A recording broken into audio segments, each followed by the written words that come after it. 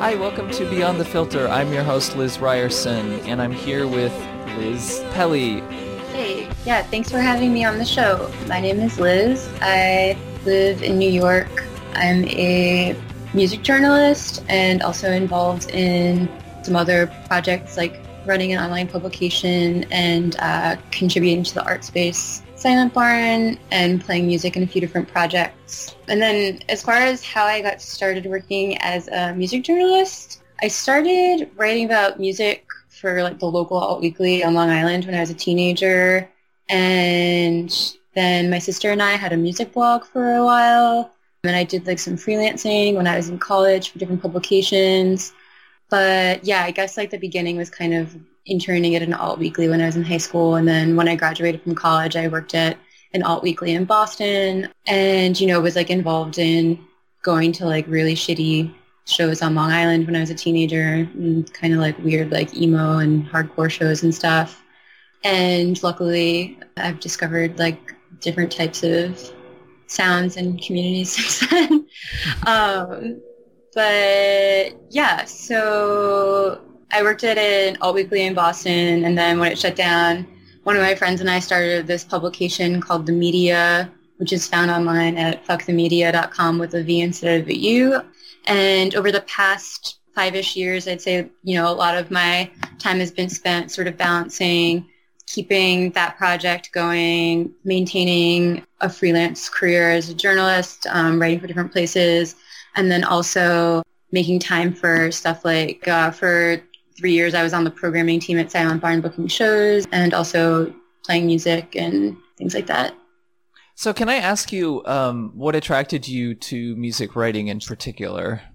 Well, it's hard because it's just kind of, like I said, I was like a teenager when I started writing about music, and I honestly think that I kind of got into it like through having a live journal because when I was a teenager, I used to go to a lot of shows and then I would come home and write about them either on like LiveJournal or I think that before that it was like Blurty and probably some other things too, or I'd write about on like MySpace bulletins or something. And also like I started journaling at a really young age and was just always kind of writing. So I think that, I was always interested in writing, and then growing up in the suburbs, I think music just sort of like provided an outlet to something that was more interesting than what was happening at school and access to like sort of feeling part of something. And it's interesting because I kind of still think that about music. Like one of the most inspiring and important parts of it is how it kind of like allows an outlet for participation for not just young people, but like being part of a music community. Just like we live in like a pretty like isolating world, and it's pretty cool that people can still be involved in booking shows and going to shows as this like rare example, I think, of something that gets people together in the same room. Yeah, it's true. It's one of the very rare examples of like some sort of communal activity. Like I said, I grew up going to like emo and hardcore shows on Long Island, that was a pretty misogynist scene, and it was pretty hard as like a young girl to see myself as a participant in terms of like being a musician, or like wasn't really encouraged to start a band, or it didn't even really enter like the realm of possibility. But like writing and taking photos and stuff, or like helping wire for shows, like seemed like this thing that was possible for me. I actually didn't start playing music until I was 24, even though I had been going to shows since I was like 12. And yeah, I feel like it was like a long path of kind of like unlearning this idea that like certain roles were like available to me within the scope of being involved in music. And I feel like those can be very internalized in, something like music. It's a sphere that has existed for long enough to where there's certain like cultural ideas about who gets involved and who doesn't, and they're incredibly difficult to shake because there's a lot of like power to those myths or whatever. Yeah, for sure. That's why I think that, stuff like Girls Rock Camp is so powerful and important. And there's this trend of these first-timers festivals happening in like different cities and community spaces like all over the world, where they encourage people who come from, like identities that aren't traditionally represented in music scenes. And there's usually some sort of criteria where it has to be your first show.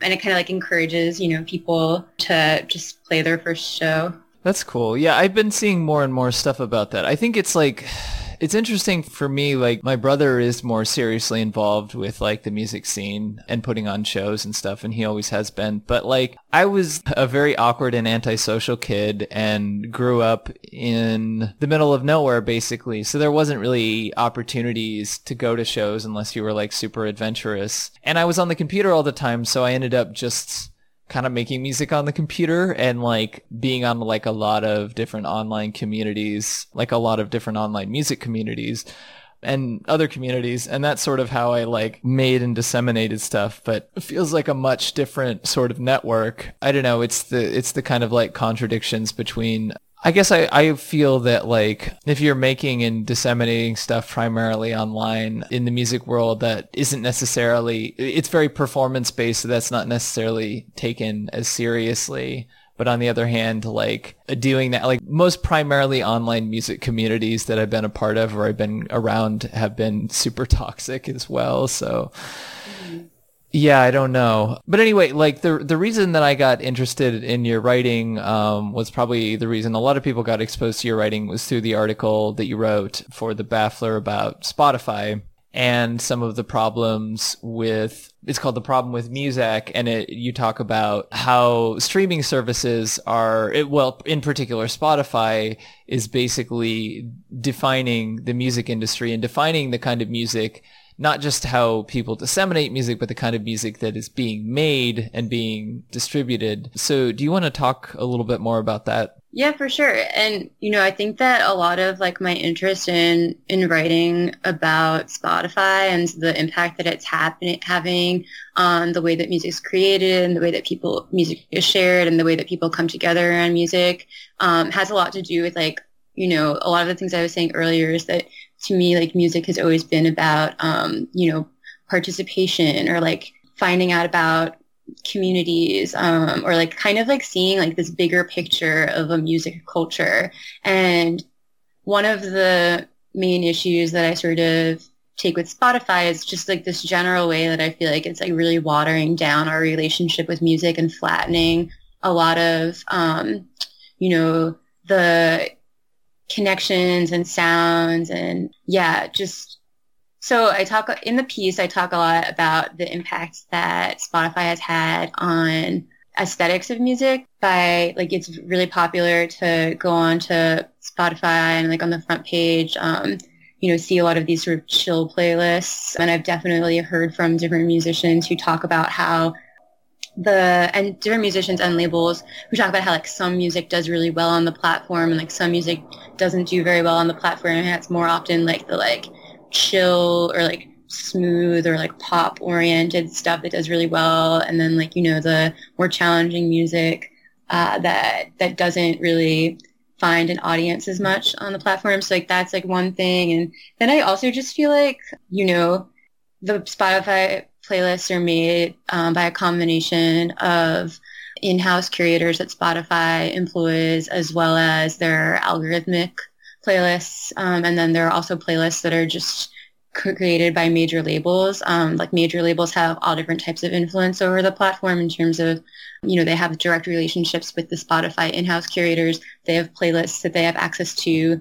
They have playlists that they create on their own that have like fairly prominent placement on the front page, but I mean, like in the browse tab, they're not like super prominent. And then they also have like free advertising. So if you have the free version of Spotify, you'll often see, major label influence like all over the platform. You said in one of the articles that there were a bunch of ads for Ed Sheeran, for example. Yeah, totally. Like if there's like a big release coming out, there'll be, a lot of ads like in the free version of Spotify. And I actually recently switched back to the free version of Spotify because I thought it was, like important to see like what the advertising looks like and stuff. And something I noticed a lot is like Spotify, I mean, the major labels each have like their own playlisting brand. So like Sony owns this thing called Filter, and then there's also the other companies are called Digster and Topsify, and you'll see like their playlists on the platform, but also, they also have these ads that to me kind of remind me of like ads for like the like Now That's What I Call Music compilations. Like you'll be listening to like a Spotify playlist for for example, like today's top hits or something, and then like 3 tracks in, you'll hear a commercial for like for a playlist called like 90s smash hits, all of your favorite 90s throwbacks, and it'll be like, it'll play little clips of like all of those songs in this ad. And, I don't know, for some people it's probably hard to differentiate like what is the Spotify content, what's the commercials, or whatever. And yeah, so all of that is it's just sort of, to me, I feel like a lot of the way that all of this like content pushed on the first page of Spotify is like, I don't know. I just feel like there's people kind of like give up there's a lot of like the platform trying to like take people's agency away from them. Yeah. Yeah. And, I don't know. Fair enough. Like there's like an article that came out a few days ago that was like, Spotify's will only impact, in that way will only impact listeners who like aren't like super discerning and don't already have like their like idea of what they want to listen to or whatever. But if we're, trying to like push culture in the right direction, I kind of feel like, I don't know. I still like take issue with the way that platforms will try to like shape culture and shape the sound of music and shape what people are listening to. Well, the thing with that is like most of these like content models assume that people's interests in art are static, right? Like you have this one thing that you really want or that you really are looking for, and there's this category for it. But like that doesn't mesh at all with the way that like I feel like I listen to music. I mean, like maybe people get pushed into different realms or different spheres because of these things existing, but I don't think that there's any sort of fact that, you're a X person or you're a Y person. Those are categories that are created and defined by the market, and you're sort of reacting to them. So this idea that like, a certain person likes X or certain, and that like these spheres aren't basically creating what people want or what people desire is foolish, I think.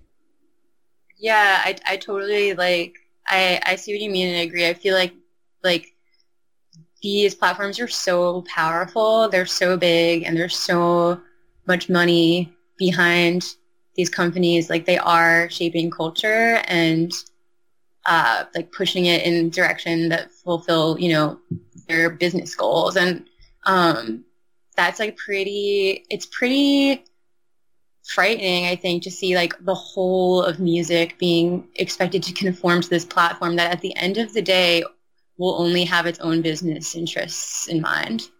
Yeah. Well, and I think the whole rhetoric of Silicon Valley sort of masks the ways in which it does it, because there's this kind of like worship of data and the numbers, and there's this feeling that what you're doing is merely an extension of gathering and spitting out data back at users and organizing it in the way that you, as the smart, enlightened programmer or whatever, can do that. And there's no sort of acknowledgement of the fact that, your company obviously has to make money and grow, and therefore what you communicate with your piece of technology and the ways that you shape the spheres are like serious and big and real. Like I feel like there's sort of almost like an abdication of responsibility, because there's this view that like, oh, it's just all the numbers and we're just serving them or whatever.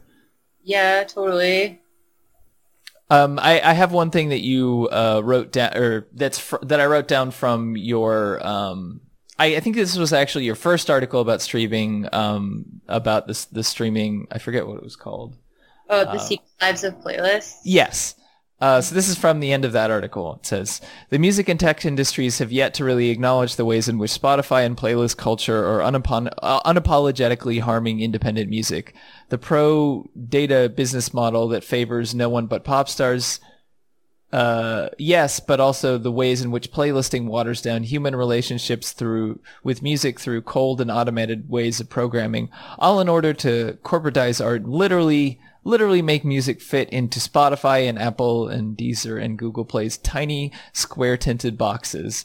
And instead of pushing back on this reductive way of thinking, instead, thus far, we've only seen a flurry of puff pieces about playlist curators as secret hit makers and features praising them as unsung heroes. So as far as that last sentence, why do you think that is? Why do you think that hasn't been like any real, I guess until maybe your other article, any real serious Spotify or challenge to Spotify and these like content models within the music press and the music like sphere?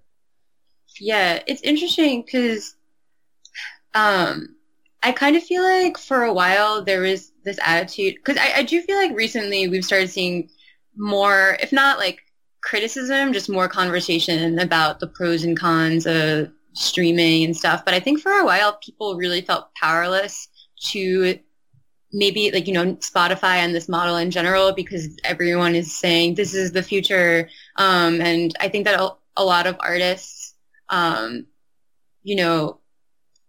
even if the check that they're getting from Spotify is only like a few $100s every few months or, $1,000 a year or whatever, like most artists like can't afford to say no to that, or can't afford to like jeopardize like any ounce of support that they will get from this platform. So I think that's why a lot of artists are, like pretty like weary to publicly criticize any of these companies. They're very powerful. And then also, a lot of outlets like have engaged in partnerships with these platforms, or maybe they're hoping that in the future, like they might have like a playlist that gets featured on the front page of Browse, or like maybe these publications will have podcasts and Spotify will feature them on their podcast tab or something. Like what these platforms, like,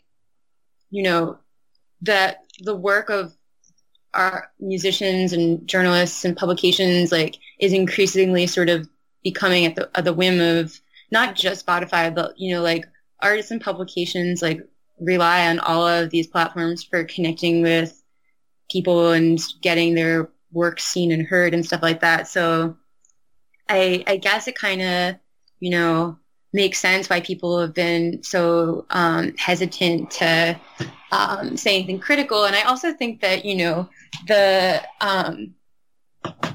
the reality of these platforms, especially Spotify, like they're just sort of starting to like come to light. Like I don't think that a lot of people maybe really had even started having conversations of like the downsides of these, like, the dark sides of a data-driven digital music culture.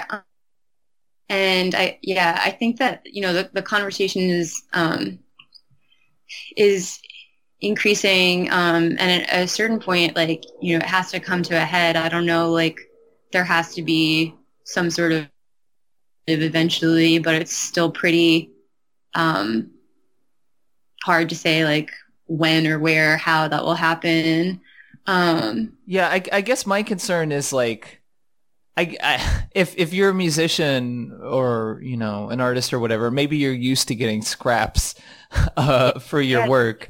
So you'll accept that from Spotify. But like, there's this like promise of like, that promise of visibility or whatever. I think the problem is, well, first of all, like, it's basically winning the lottery, because like, and especially if you're not making music that is intended on courting this platform and fitting into some particular genre. And even if you are making that kind of music, if you don't have the necessary connections or like, whatever sort of ways into the industry, then it's not very likely that, you'll be an artist that people know about. And that's the other thing, like people are not engaging with music actively on these platforms. Like a lot of these artists are, like, they're not like artists that anyone knows their name. Like they're just listening to these playlists. So it's not even like name recognition. It's not really like causing people to investigate anything further, to go on those artists'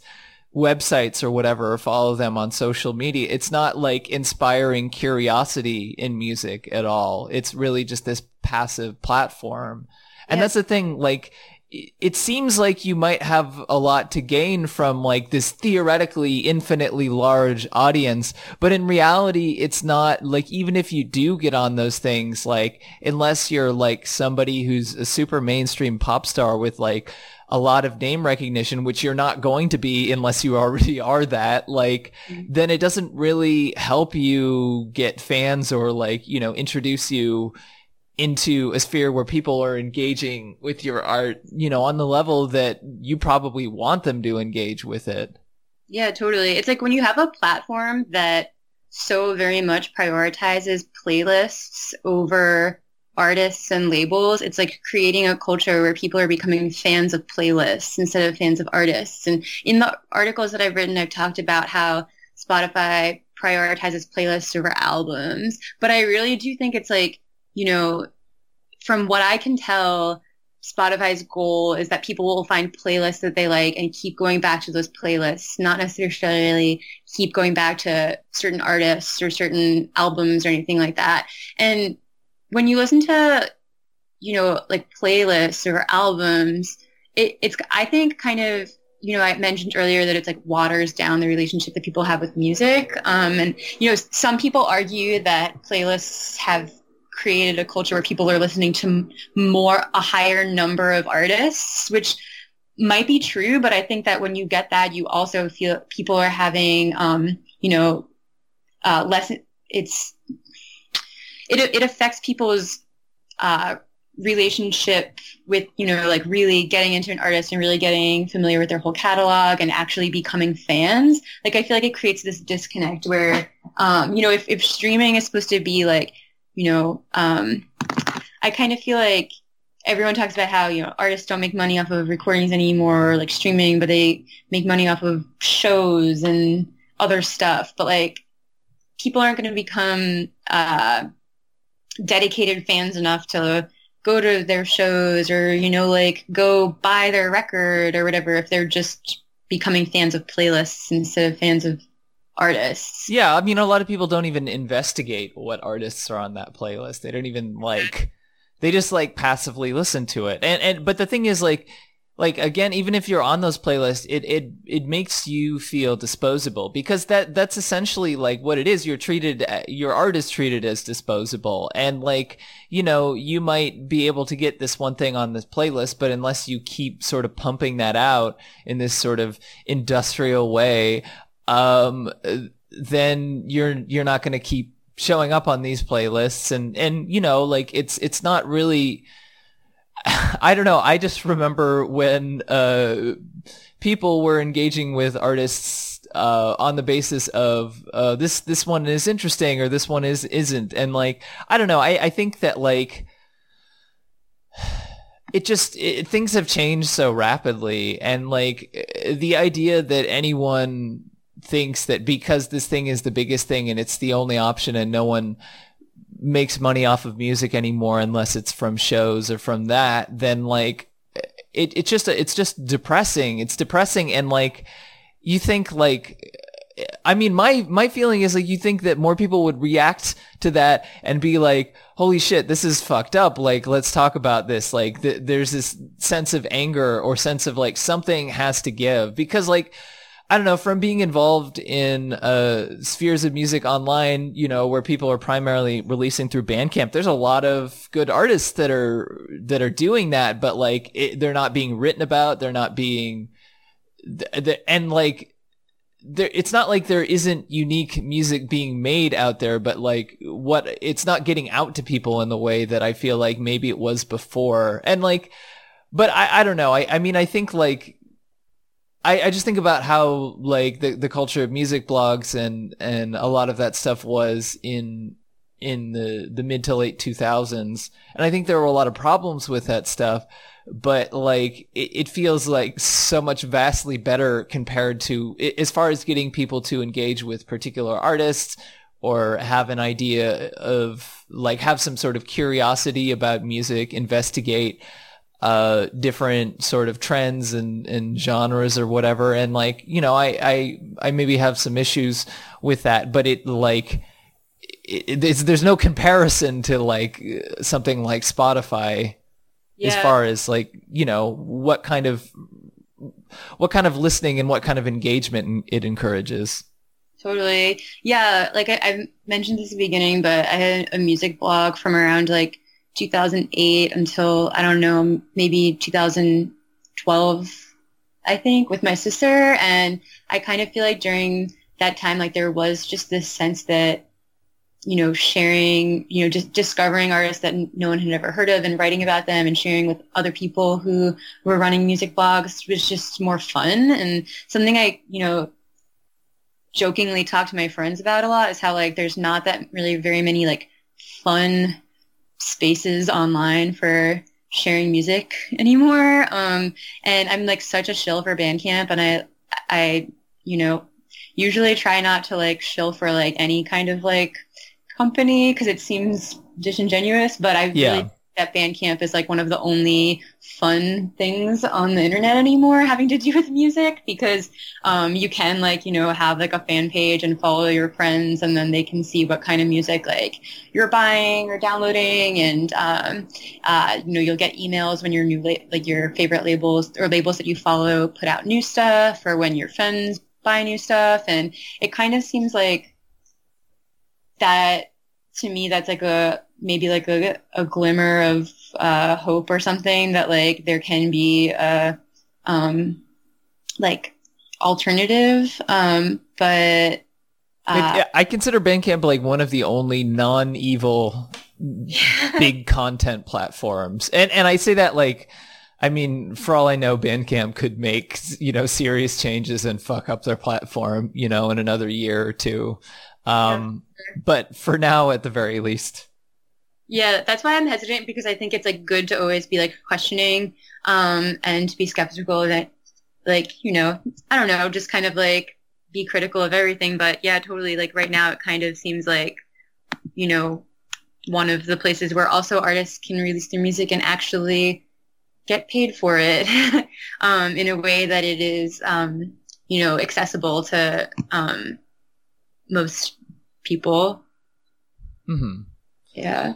Yeah.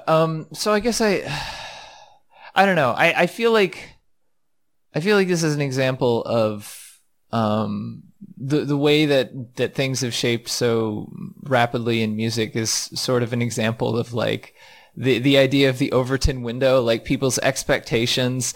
And I guess that more explicitly relates to politics, but I feel like people's expectations and desires and like what they're looking for is defined so much by what's out there and the age.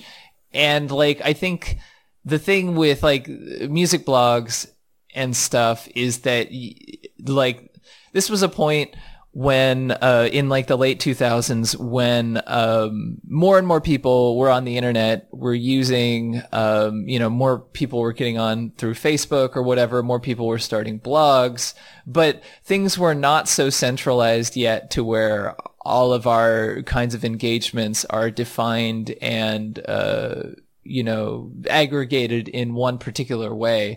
So I think it's like this part of the reason that there was that culture is like there's enough of a substantial engagement on the internet to where anyone can start blogs or whatever, and people can disseminate music relatively easily because high-speed connections have become more ubiquitous. But now we're sort of in the place where a lot of these companies with resources and venture capital money and all that kind of stuff have found ways to basically undermine that, but to colonize it, basically to like it was originally maybe more a Wild West situation, and now the big companies like the big oil barons and all that stuff have come in, and that landscape is defined by them now. But it's weird to have so much of this stuff happen so rapidly, and to be able to remember that, but like be in a fundamentally different age, like only 10 years later, where things are just totally different. So I don't know, like I don't know what that does to like. It just feels like there's a amnesia, and that it like, usually like there's a generational amnesia with anything, but it feels like the cycle is a lot faster now. Yeah, totally. I feel like we've, really rapidly, shifted from a time when,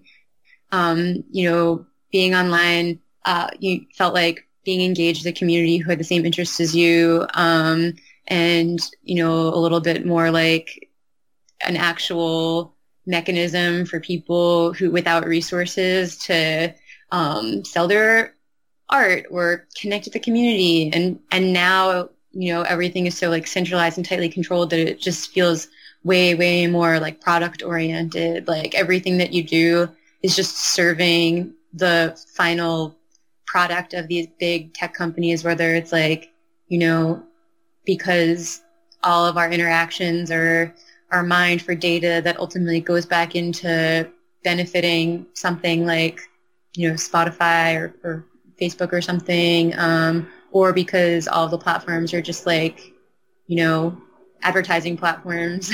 But yeah, it's really weird. I was thinking the other day about how the internet now feels like it's like super product oriented, but like minus any part where like artists who are helping create that product for tech companies could benefit like in any way. Yeah, absolutely. I think like, I don't know. I think this, I think a lot of artists are naive about the situation and they don't really understand the ways in which they're doing this because I think these tech companies have sort of taken advantage of the lack of awareness of what these models actually are, how they achieve what they do, and like also in an industry that was already kind of failing and falling apart, anything that seems like some kind of answer to give, like especially to give the big music companies some more sources of revenue seems like, that's the thing with energy behind it. That's the thing to get behind or whatever, even though, you're compromising so much other things. And I guess that compromise is not put in your face in the way that maybe it used to be before, like I think the funny thing about you writing an article called The Problem with Muzak is you're referencing that article by Steve Albini that he wrote in the early 90s called The Problem with Music, where he talks about the problem of signing with major labels and that the ways that you're sort of signing yourself away by getting a major label contract. And it feels like that article sort of comes during the grunge era or, the era of the early 90s when a lot of like more independent artists were being signed to major labels and then getting fucked over through various means. And it feels like there was a lot of pushback about that. So there's a lot of awareness of these major labels for people who pay attention to music being something that is essentially an exploitative force. And, like the idea of you meeting with the PR person and signing a contract or something is different from, you just being on some sort of content platform. So maybe there isn't like this awareness of what people are actually participating in because of the naivete about how art is disseminated. And also, like, I feel like this is sort of where your article, your interview with Matt Dryhurst, who has a content platform. What was the name of that platform? Oh, it's Matt Dryhurst's project is called Saga. Saga, okay. Mm-hmm, yeah. Also, one other thing I'll say about The Problem with Music is that, that article, I definitely feel like, The Problem with Music was describing this thing that was, this phenomenon that was a problem for artists who are getting into these like really exploitative contracts with major labels. And I kind of feel like the difference now is that like literally all artists are expected to conform to this platform that only really is working for major labels. And like at the end of that piece, Albini is like, some of your friends are already this fucked. And now I feel like it would be like, all of your friends are definitely already this fucked. Like this is a platform that is literally affecting everyone who's an artist. And that's kind of like why I started writing about it. It's just sort of, realizing that it was something that everyone was always talking about, like being involved in a music community. I hear so many people involved with labels talking about like, you know, how this system wasn't working for them. And then once I wrote the article for Watt about playlists, like so many people, every time I went out, someone else would be like, oh my God, let me talk to you about Spotify. And it just was like, this is a really pervasive platform that is having really bad, or like, you know, just presenting like so many problems for so many different types of artists. And yeah, I don't know, just wanted to like throw that in. Oh yeah, no problem. I feel you definitely did hit a nerve with that article from what I was able to like grasp from seeing the engagements with it online, and you know, all the different sort of podcasts that you've been on about it. Yeah. Which is a good thing. But it's sad that like, you know, one person needs to essentially make that argument because no one else is going to, because there aren't maybe enough people who are actually engaged with the nuances of what Spotify does and also care about writing about music. Like finding that overlap of somebody who cares about, you know, exploitative tech companies and then also cares about the effect on art. Like that's something that I have a lot of problems finding, because it's not like, it's hard to make an argument to people. And I don't know if this is a cultural difference between the US and other places, but it's just hard to make the argument to people that art is inherently worthwhile, especially when it's not massively distributed entertainment. Like people in the US accept that like if something is part of mass culture, then it's, you know, it's valid and worth talking about. But if it's just an artist making some random piece of art, then it's seen as like this indulgent or masturbatory thing. And like that's what I have such trouble with, because like if you're making or disseminating a piece of art, like you're always doing it within the context of a particular culture and a particular idea, and it's always going to be different, a little bit different depending on the era that you're making it, because of the tools that you're using and all that kind of stuff, and also the cultural landscape that you're reacting to. And I think there's a lot that can be said about almost any piece of art that, you know, is out there that somebody's making and disseminating. The idea that that we only have to sort of react to this mainstream culture when it becomes so ubiquitous, and we can't build our own idea of a different culture, of something that, you know, talk about that allows us to talk about art in a more nuanced way, then that's really depressing, and that's really like disempowering fundamentally for people who want to be able to express and conceptualize that there's any possibility for something different, for something better. For sure. I mean, like, I definitely feel that we were talking about this a little bit earlier, but, you know, there are a lot of folks who write about, you know, the exploitative tendencies of like big tech companies, but there hasn't really been like, or there hadn't been like a lot of conversation about the effects that exploitative tech companies were having on music. And I kind of feel like in order to like fully have that conversation and for people to like think about musicians and artists in relation to the way that they're being completely exploited by these billion-dollar companies, like we'll have to require a complete rewiring of the way that society has always thought about cultural work and the way people have always expected, musicians and artists to do stuff for free or because they love it.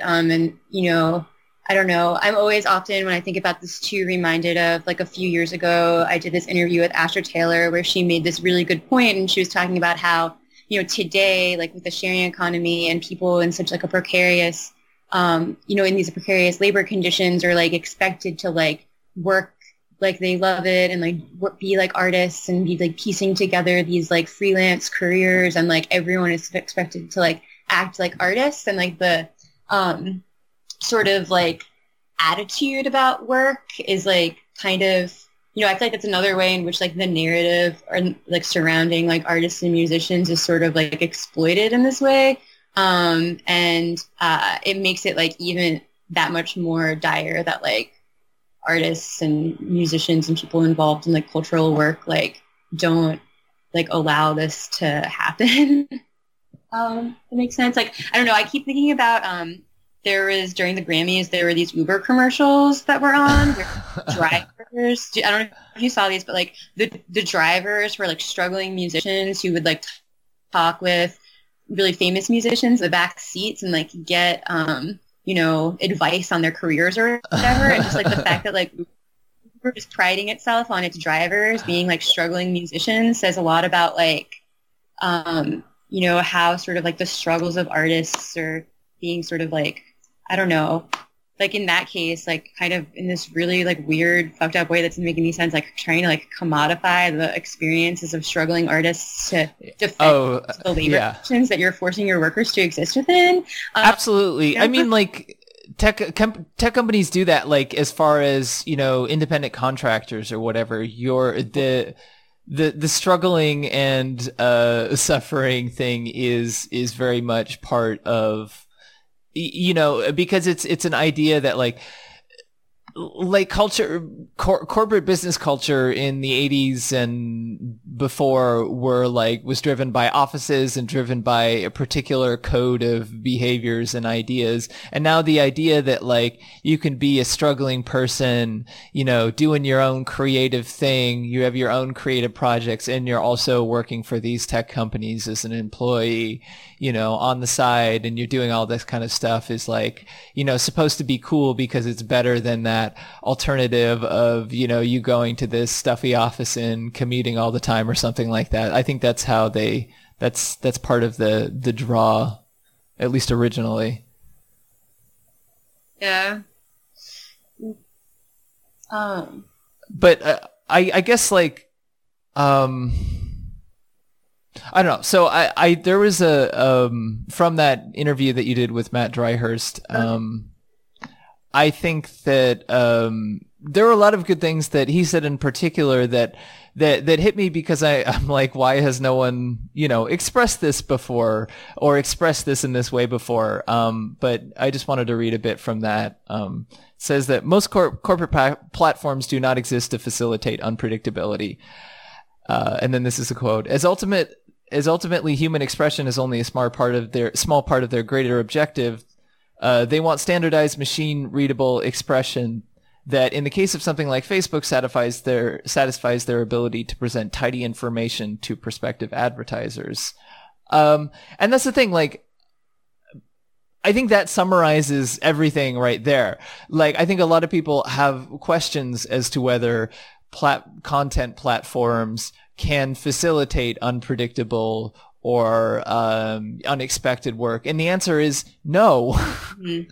Like, because that's not in the business model. Like, I mean, it's not part of what they're doing. It's not part of what they're interested in. They're not interested in art as its own thing. This isn't like old money, old wealth, who pay, monies to paper or to painters, or like, to whatever artist as, a way to prove how much they're sort of philanthropy and how much, how good and concerned about citizens they are. Like, people in tech don't do this. People in tech don't believe in philanthropy. They believe in measurable outcomes.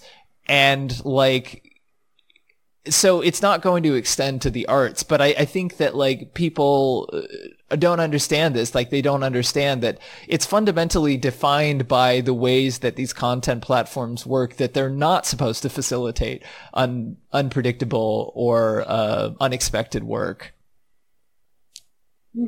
Yeah, totally. I feel like what they're facilitating is like keeping people using their platforms, which is, like, I think why something like Spotify, you get this sort of like filter bubble quality where it's just going to keep showing you stuff that's similar to the stuff that you already like. It's not really like pushing things in new directions or anything. Like, they want you to, come back for stuff that they know that you already like, so that you stay using the platform and that they keep getting their, $9 a month or whatever, and their user number going up, so it like looks good for investors. And I think also like when Spotify went public, I think I saw someone posting or tweeting that like it revealed that, a lot of their revenue does come from people staying on the platform and subscribing. It's like that's like their end goal. I guess part of this too that like I've been thinking about, because I had a friend who was a music journalist on here earlier, and I think at the time I was just really having a hard time of understanding the landscape of music journalism, and particularly why there aren't more things like what you wrote, with the problem with Muzak, like being written, and why the commentary about music seems to be stuck in a particular mode of thinking. And I think like my feeling is, as somebody who used to engage a lot more with music writing, is that there's a certain cultural idea of like pop music started to become something of important cultural, countercultural significance in the 60s. And that's the time when, more people are writing or are starting to participate, starting to do countercultural activities involving, popular music and writing about it. And I think that's also, that is also partially extended to like gonzo journalism and, something like, I guess like something like Lester Bangs or whatever, as far as like a music critic. And I feel like, traditionally, what music criticism has been defined as, when we're thinking of something cool, and like the reason that the people want to get in is something like that, where it's like, it's countercultural, it's engaged with, like a lot of these particular spheres, or maybe it's engaged with like punk music a little later on, but it's very engaged with a particular kind of mostly white male rock music. And those are the people who are getting involved, and those are the kinds of genres that are being written about, and those are the kind of like, that's the kind of like mythos that is being talked about. So like, and that sort of came to define the music criticism, the music discourse that I got introduced to in like, the late 90s and early 2000s, with like when Pitchfork started out, and also with these music blogs, and also like different online forums that I was on to talk about music. A lot of these ideas and commentary and things were passed down. And I felt like there was this renewed interest in, like, there was that book, Our Band Could Be Your Life, about, underground punk music in the US during the 80s. And, a lot of these bands who maybe didn't get attention in their day were starting to reform. And, the canons were changing slightly because, music is more readily available. And, you find out some obscure artist from the 60s that no one talked about at the time, but was actually maybe making even more interesting music than what was being made at the time or whatever. And so that sort of went into the sphere of indie music, but it's still essentially this like it's mostly this realm of white guys, and also like middle to upper middle class people. And when I went to college, like I was interested in, I joined the radio. I went to a place called Oberlin in Ohio. And I joined the radio station and all that. And I was like kind of looking for a musical community to connect to. And I think like my first seeing of like the glimpses of that there's something off about this whole thing was when I was like we had to do like different work groups where we would like listen to music that was submitted, that was sent in to the college radio station. Because college radio obviously used to be a big thing and a big like network for like non-mainstream music to be played, because of these like mainstream radio being so heavily sort of commodified and defined by like corporate goals.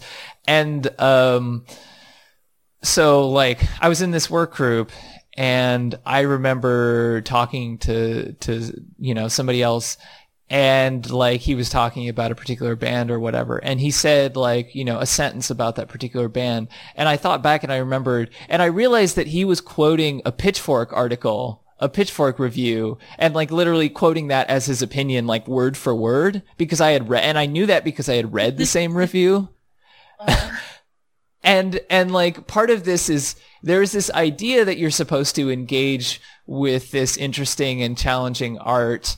But at some level, so people were going along with that, but like at some level, like there's an element of like people are just kind of taking this stuff on, especially kids, not necessarily because they know what their interests even are, but because that's kind of what's expected as a music fan. Like you get into the music sphere, you like get into talking about music, then there's like canon bands and canon like artists or whatever who are really important, and depending on what you're interested in, that's, you know, that's what you get involved with. But there's an idea that like of those canons that isn't necessarily, that's reflective of older values and isn't necessarily like reflective of the reality, which is obviously a lot more complex and stuff.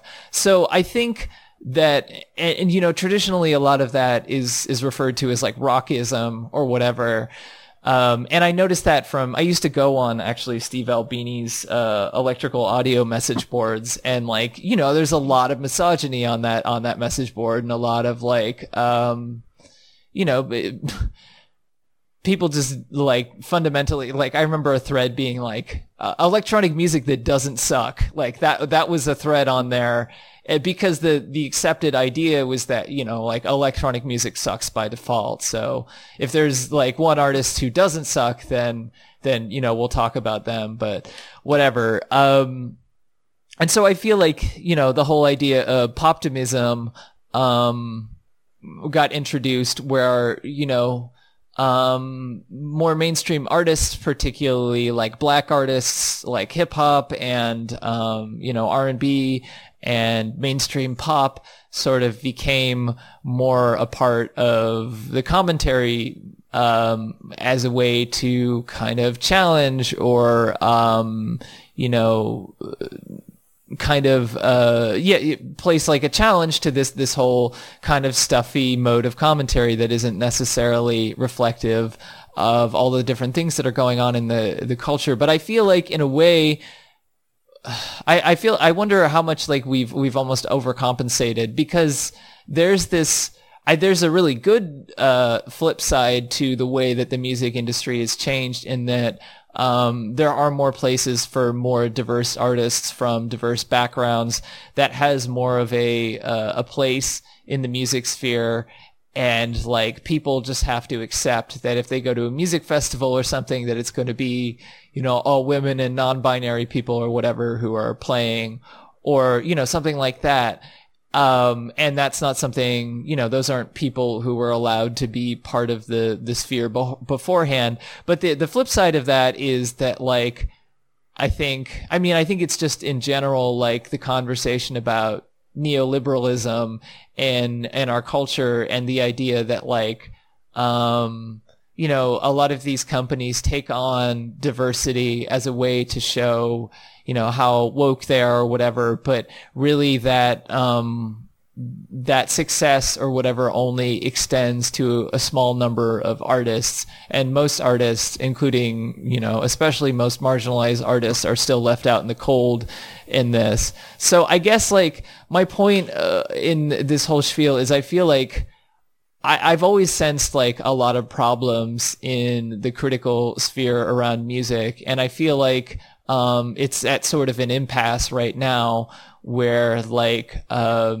you know, the sphere of think pieces that talks about how, you know, secretly subversive or woke this like Lana Del Rey song is or whatever.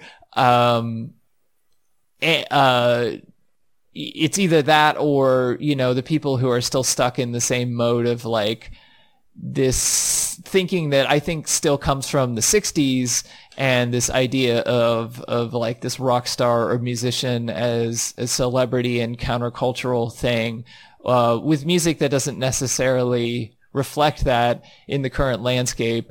So I feel like there needs to be like a reevaluation or a new movement or something happening that isn't stuck in these old modes of thinking that are, racist, classist, sexist, whatever, but aren't also just basically pro-corporate speak.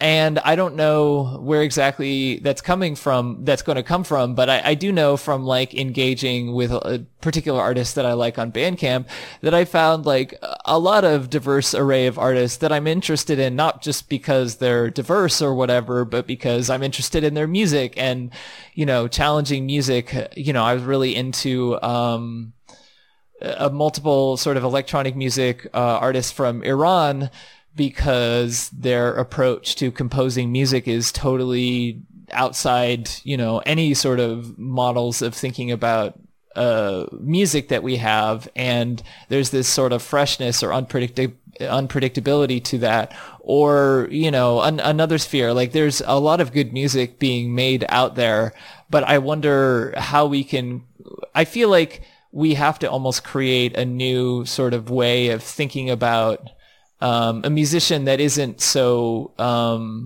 kind of, steeped in so many of the problems with music culture. And a lot of these, a lot of this mythos kind of serves as a justification for all the problems of music culture. And I feel like there needs to be a reevaluation of that doesn't completely dismiss the music of the past or dismiss the things that people were made, but still challenges it and still provides like a more holistic way of thinking about it. And like for me, that's just not something that I see very often. Like it's very rare. And I feel like there's this ingrained cynicism, and it's frustrating to me because I know that like I write about video games, and like people don't take video games seriously unless they already pay attention to video games. Like as a cultural object, it's not something that people take seriously. And that's something that, I try and challenge in my writing, but like, and it feels like there's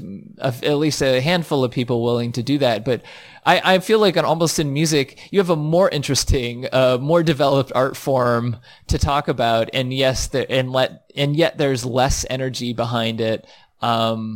And like, yeah, I do see glimpses of something new, but I don't know. I guess that is my issue with the music sphere in general. And I guess if we want to pose a challenge to Spotify or streaming services or the way that this is defining the way that people consume music, I guess we have to have a dialogue about some of the past problems of the music sphere and how to find a way to challenge that is not going to be reactionary and looking towards the past, but looking towards the future. Totally. I mean, I think that your perspective is really interesting, and also like everything that you just said, I'm like snapping over here. Like that, I think this stuff all happens like in a context. Like nothing that is happening in the present is like happening in a vacuum. And I'm happy about the way that the conversation about independent music has like changed in terms of like the capital I like indie music world that gets covered on like big music websites and that gets released by these like legacy indie rock labels or whatever. And I feel like everyone is sort of like, having this reckoning over the past few years that like this thing has to like really, have this period of like reflection and interrogation of its history, and making space for artists who haven't historically been represented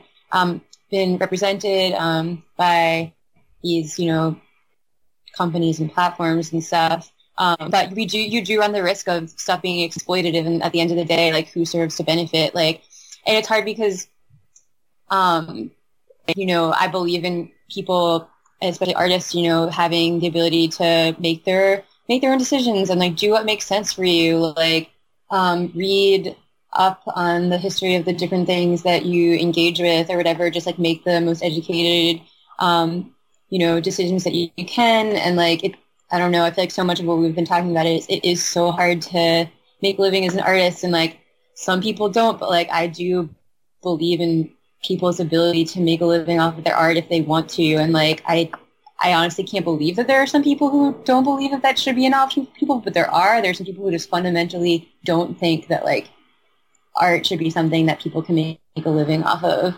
And if we're going to exist in a world where corporations freely feel like they can exploit artists for their own personal gain, then I do feel like we have to, you know, exist in a culture where artists can see some of the profits of that system of exploitation and push back and like, you know, have conversations and learn and figure out like how to do things in a way that makes sense for them and draw their own lines about like what they're comfortable with or like, you know, what makes sense for them. And I think about, you know, the future of music or the future of independent music. I just feel like you know, we like need to be moving to a place where like that means like a ton of different things and where artists have different options and where independent artists aren't expected to like, you know, if people wanted like, I don't have a problem with the concept of poptimism, but I do have a problem with the idea that all artists should have to carry out their business in the same way that pop musicians do, and that all artists should have to like think the same way that pop musicians do, which ultimately is the problem, one of the biggest problems with Spotify. I think it's like all artists being expected to do one thing, and like that is super limiting and completely at odds with like creativity to me. Yeah, absolutely. I mean, I think the things that are, I mean, I've said this before, but like, I think the things that are the most interesting to me about pop music, which I do think is absolutely totally worth talking about, are the things that are not commonly talked about, because what is talked about oftentimes seems to be fan fiction about the particular star's life, or, you know, like speculation on, you know, the secret meaning behind the lyrics or whatever, or the music video. But like, they don't talk about the sort of processes that make pop music, where they come from, who are the people behind the scenes who are doing this stuff. And I read this book called, God, I can't remember what it's called. The Song Machine, that's what it's called. That talks about that stuff, that talks about like, you know, it's basically industrial processes. It's like, you know, mass manufactured music, but it's really interesting and it's really fascinating. And that is the side of the industry that is invisible to most people. And I feel like it's essential if you're going to talk about pop music. So the issue that I have, is not that like pop music is not worthy of talking about, but the ways that people are talking about it actually kind of don't really get into depth on what is maybe interesting about it. And, you know, because they don't necessarily reflect super well on the industry. And, you know, the industry relies on, you know, the artist being the cool, visible person, and all these people behind the scenes, kind of, you know, both get the benefit and to the detriment of not being acknowledged. You know, you're somebody like, I was talking about this woman who is an excellent singer who comes up with like vocal hooks for a lot of major artists, like including like Rihanna and stuff. And like that's somebody who could have her own music career. It seems like she's perfectly 100. She's extremely talented. Like you have to be in order to do that. But like, you know, she doesn't have the right look, or she doesn't, you know, she isn't the right kind of vulnerable. Cause a lot of these like pop stars are taken from sort of vulnerable or precarious situations. I mean, the big examples of that are like Britney Spears and also Rihanna. Both have sort of unstable family life, and alcoholic, abusive fathers, and kind of seek the spotlight as a way to escape that. And that's excellent for the music industry because, you know, it's easier to mold a person like that. But yeah, I feel like that's the kind of stuff that I want to know about, you know, that's the actual truth behind the facade. But when people talk about pop music, they don't talk about that.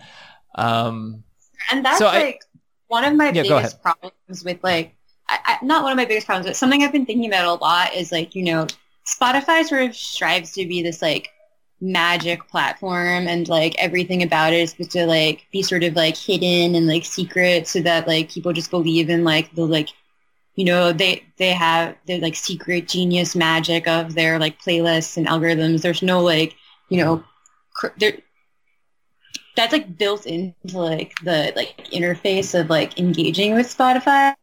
And it kind of feels to me, it reminds me a lot of like how like, in pop music, there's a lot of these like behind the scenes stuff that you never learn about. And to me, that is just like 1000% at odds with like what is so meaningful, independent and underground and like DIY music cultures and participatory music cultures, where like you're involved and you understand what's going on, and like there's like transparency, or like, I mean, at its best, like obviously not always, but, and it comes down to them just trying to sell a convenient product and like trying to like make something like as easy as possible as it can be for people to consume. And that's like, yeah, I don't know, just something that I've been thinking about a lot. Yeah, well, I think something that that came up that I've thought about a lot as well is came up in your interview with Matt Dryhurst, where he says he talks about protest music, where is it? Well, I really like this quote. It says, we run this risk of making music so bland that it's of no okay, yeah, here we go. Centralized influences and centralized incentive models also create boring-ass music. It creates boring-ass culture, Dryhurst declared. If you design a system that privileges back catalog, you're going to get a lot of music that sounds like back catalog. You're going to get a lot of pop music that sounds like pop music from the 80s. We also run this risk of making music so bland it's of no political consequence anymore. I fear that to some extent this has already happened. And then he also goes on to say about how like protest music hasn't really evolved very much, which is something I've noticed a lot. Like, most protest music that does exist, harkens back to the era of like Bob Dylan or whatever. Like it's steeped in cultural ideas that aren't particularly relevant or meaningful to current cultural consciousness. But it's funny to me when I think about this more, because like this was like, he was affiliated with Holly Herndon, and she released an album called Platform in 2015 that kind of talks about some of these ideas. And the funny thing is, like, I learned about that album and I listened to it, and like it only occurred to me because of like the commentary that I read about it was like very much like, oh, this is weird, kooky, experimental album. It doesn't get into the ways that it's trying to engage in as almost like a form of protest. And like I actually started listening to the lyrics and like understanding like, okay, this isn't just like this like aesthetic cultural object, but this is actually making a statement about culture and whatever. But I only noticed that after like listening to the album probably like 5 or 6 times and actually like understanding the lyrics, because like the idea that something that is avant-garde, digital, experimental, also being protest music is that when it's not on its face about what it is, like it's not really obvious to people that that's what it's doing. And like one of my favorite albums of all time that is also probably one of the most popular albums of all time of the last 20 years is 100% a protest album, but almost nobody seems to know that it's a protest album or engage with it in that way. And I'm thinking of like Kid A in particular, the Radiohead album, which is like, in like explicitly about things like neoliberalism and culture and making a statement on it in a way that is very abstract. But you wouldn't know that for all the engagement of this album, because like everything that has been written about that album says, that this is like, it places it in this context of like, oh, well, like Radiohead was the greatest rock band and then they did this thing and it blew everyone's minds. And it's not talking about the actual ideas. It's talking about like this like myth or story behind it. And it's talking about how like, X or Y is a genius, but it doesn't get into like what musical ideas and influences are being expressed, at least not that deeply. And this is an album that has probably been written about almost more than almost more than any other album, or at least when it came out. And yet so little of the engagement on that was actually engaging with the ways that, this could be seen as a protest album or whatever. And that kind of makes me feel kind of frustrated and like so, I don't know. I feel like de-energized from that, because knowing that there are so few people engaging with this work, with these works in general, in the way that they deserve to be engaged with, and that's something that needs to change, and there needs to be a different idea of how to engage with more kind of complex and challenging art in general. And like, yeah, protest music, music that kind of challenges these things is going to sound different now than it did in the 60s, because in the 60s, I guess the easiest and cheapest thing to do was to pick up a guitar and like write folk music. But now like the easiest thing to do is make beats on like a computer, because, like everyone has a computer, or most people have a computer, and like it's easy to just pirate or, cheaply purchase some kind of sequencer, and find samples online and do some sort of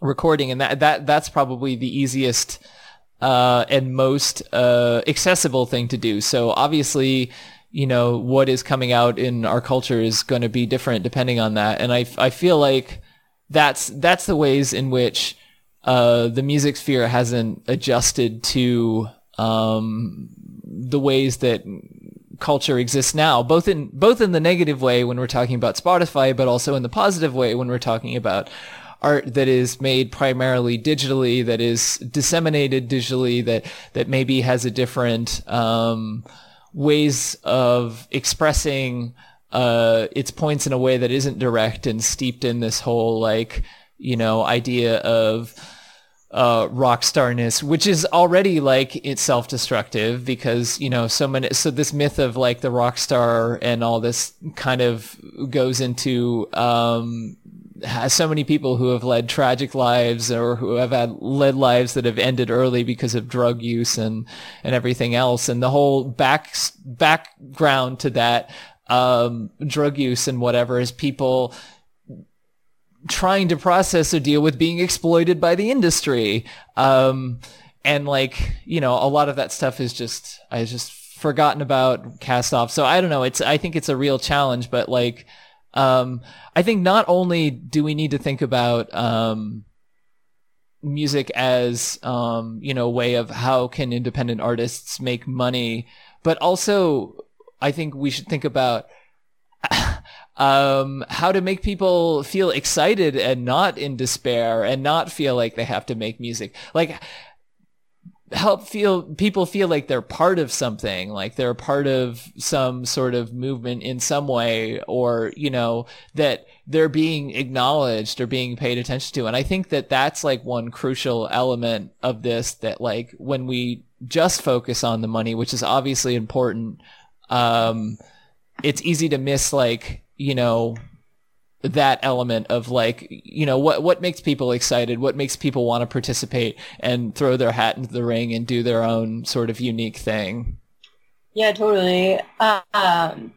Well, just wanted to backtrack a little bit. I was taken by surprise to hear you say Kid A. I've never really thought of that. I mean, I honestly haven't listened to it in a really long time, but I'll have to go back and listen to that album. And then in terms of like the aesthetics of protest music, it's also interesting because I actually can't really think of very many like acoustic guitar like protest albums from the past, like that really struck me. Actually, like maybe like the Hooray for Riff Raff album that came out last year, I thought was really amazing. I do like that album as well. But then in terms of protest music, I feel like it's mostly like punk and hip hop and electronic music. Like I think I do, but also I don't know. I don't know if it's necessarily like the common perspective or whatever. But yeah, I do think of that Holly Herndon album as like one of my favorite, like sort of like I don't know if it's like protest albums, but like albums that protest in some way.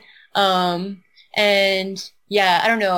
I feel like when I think of, protest music, another person who comes to mind is like More Mother, and I don't know, like a couple weekends ago, I went to this like 3-day festival in New York that was like Jalen, Irreversible Entanglements were there, and it was like Sun Ra Orchestra, like I don't know, a bunch of other people, and like I think of a lot of those. I don't know most of these artists in some way, and they're like, okay.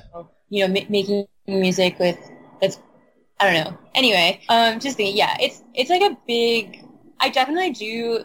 Part of the interview that I did with Matt Dryhurst was part of this series that I was doing called Protest Platforms. I was kind of thinking of like all the different ways that music like can protest in 2018, and like trying to like feature people who are working on different types of platforms. So I wrote about Resonate, which is this music streaming cooperative based in Berlin, and I wrote about Cash Music, which is this open source, this nonprofit.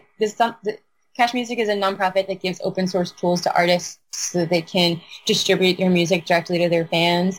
And like all of it shows about Cash Music, Resonate, and Saga. And the idea was kind of like write profiles of some organizations and individuals that are trying to like give artists more agency, and like how platforms have always kind of been part of music's ability to protest, whether it's like through people creating like underground punk record labels or like running like independent record stores or whatever, and how there have always been people who are making platforms and kind of like businesses like in opposition to the major label status quo, and how like today the sort of things that artists are up against are like way different than they were in the 80s. So like what will like, today's types of like resistance movements like in music like look like, or what could they look like, or like, and not necessarily having any answers, but just trying to like open up some questions around it, because I kind of feel like we're really in like more of like a question period of time right now than like answer. Like, I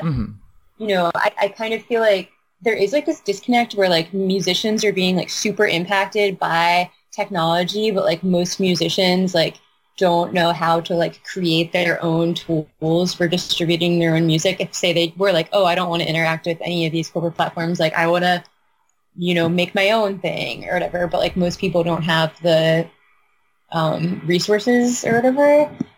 So yeah, I think that like the whole purpose of that series is just kind of like try to like drive some conversations in the direction of like, what could some alternatives look like? What could some futures look like where artists like do have like access to like open source tools to like build their own things, or be part of such streaming cooperative? That's an interesting idea, like stuff like that. Well, yeah, I think people forget that the internet was created with more egalitarian purposes, and there's more of an idea that like, these things should be accessible to everyone. And it's easy to see tech as, because of the way that the tech industry has exploded, as just fundamentally a venue for, corporate profits and devaluing art and stuff. But like, tech in itself, like when we're not talking about the industry, we're talking about like tech, it's neutral. Like values are being imposed on it by the tech industry because it is a major corporate business. But like there's a lot of potential for different ways of making and disseminating stuff. And I think like, I don't know, maybe as somebody who's been around the internet for a long time, and also like I lived in the Bay Area for a while, so like and like one of my first roommate when I moved there was somebody who was like a tech startup person, and like 100% drinking the tech startup Kool-Aid. And I think that's like when I realized that like this is not for me. But there's, I think, this idea that because that culture was just not on the radar of a lot of maybe musicians and artists. They didn't see it as necessarily important, or they just didn't understand it.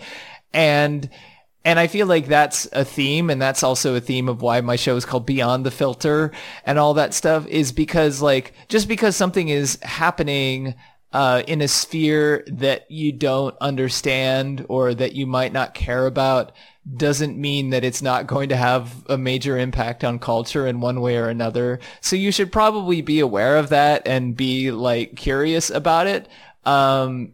because I think that, these like filter bubbles or whatever, encourage passivity and encourage you to not seek out those answers. But I think that like we have to go against that and seek stuff out. And I think the place to start is to find stuff that, you might not take seriously or you might not understand, and be like, I'm going to have a serious look at this. What is this, what is actually here? And I feel like I try and do that. I try and not pass judgment on particular forms of art, because I think that's another thing that frustrates me. Like, I'm not a huge fan of like chiptune music, but that is a huge industry. And like a lot of the music that sells the best on Bandcamp almost universally is like video game soundtracks or chiptune music.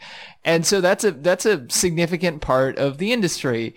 And that's something that maybe like you don't have to like it or whatever, but I think that's something that's worth engaging with critically, because if something is having an impact on, one part of a culture, then, maybe it's worth talking about. And I think having been involved in the video game sphere, it's a little bit more tied to the internet. So people are a little bit more understanding of the ways that the internet sort of defines what people see and don't see. But I feel like, in other realms and other media, like that's kind of a blind spot. So that's something that, hopefully, understanding content platforms and disseminating information about this, and like not just kind of going back on the like, because our not only is like digital space colonized, but real life space is even harder to find with people because of, in cities like raising, larger and larger rents, and like the money goes to people who are interested in like real estate development and other things like that. They're not people who are interested in creating any sort of community space, and you sort of have to go against that in order to exist. And it's a tremendous amount of labor on everyone who's involved. So like we have to treat, I guess the overarching theme of this podcast is we have to treat like the internet as a space to organize on as well. And everything we do on there is we have to treat it as just another space where we can meet people and make connections and stuff, and understand how and why these platforms work, because they're not going away anytime soon. And I feel like people in underground music have like long been sort of like resistant to like think of that like possibility of like organizing online, because like underground music communities are so rooted in like touring and shows and selling tapes and records and like real like physical stuff. And like I very much like don't want any of that to go away, and it's like a bummer to have to spend time that you could be spending on that kind of like real life stuff, like on thinking about like digital space as well. But like when it comes down to it, like it is inescapable reality that we live in a world that is extremely shaped by platforms and platform monopolies and digital media companies and tech companies. And like if these are supposed to be cultures of resistance, like they have to include resistance to that as well. Yeah.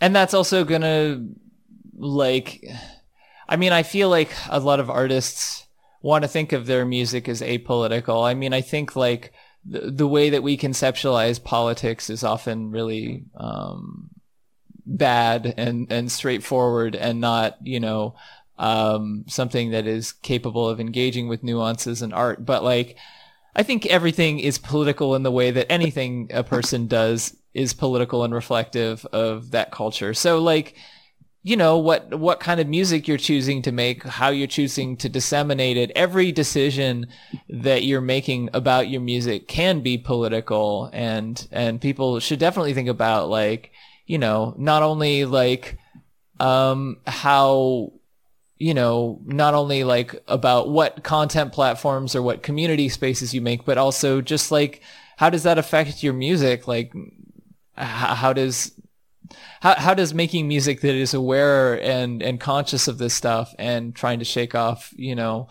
or at least change the context around a lot of these discussions, what is that going to look like? And I think also music criticism is part of that. And I wonder if, I don't know, as somebody who's also a musician and, so you're a musician and a music critic, and I feel like those two career paths are often very separated from each other. I don't know. Is that something that you've, I guess I'm wondering, like, is it just like a matter of like, making if you hyper specialization, like you choose to make a career in one thing, then that's your main focus or whatever. But like, I see very few musicians writing, think pieces or whatever, and very few people writing think pieces, like releasing music. I don't know. Is that true, or? It's interesting because I definitely consider myself like professionally like a journalist, and I've been writing about music for much longer than I've been involved in music projects. And mostly for me, like playing music is just something like to do with my friends for fun, like on the side, like every once in a while. Like have played one show this year, like played like 3 shows last year. It's not something that takes up a lot of space in my life, but I do think that even just minimally, playing music has allowed me to engage more with the music community.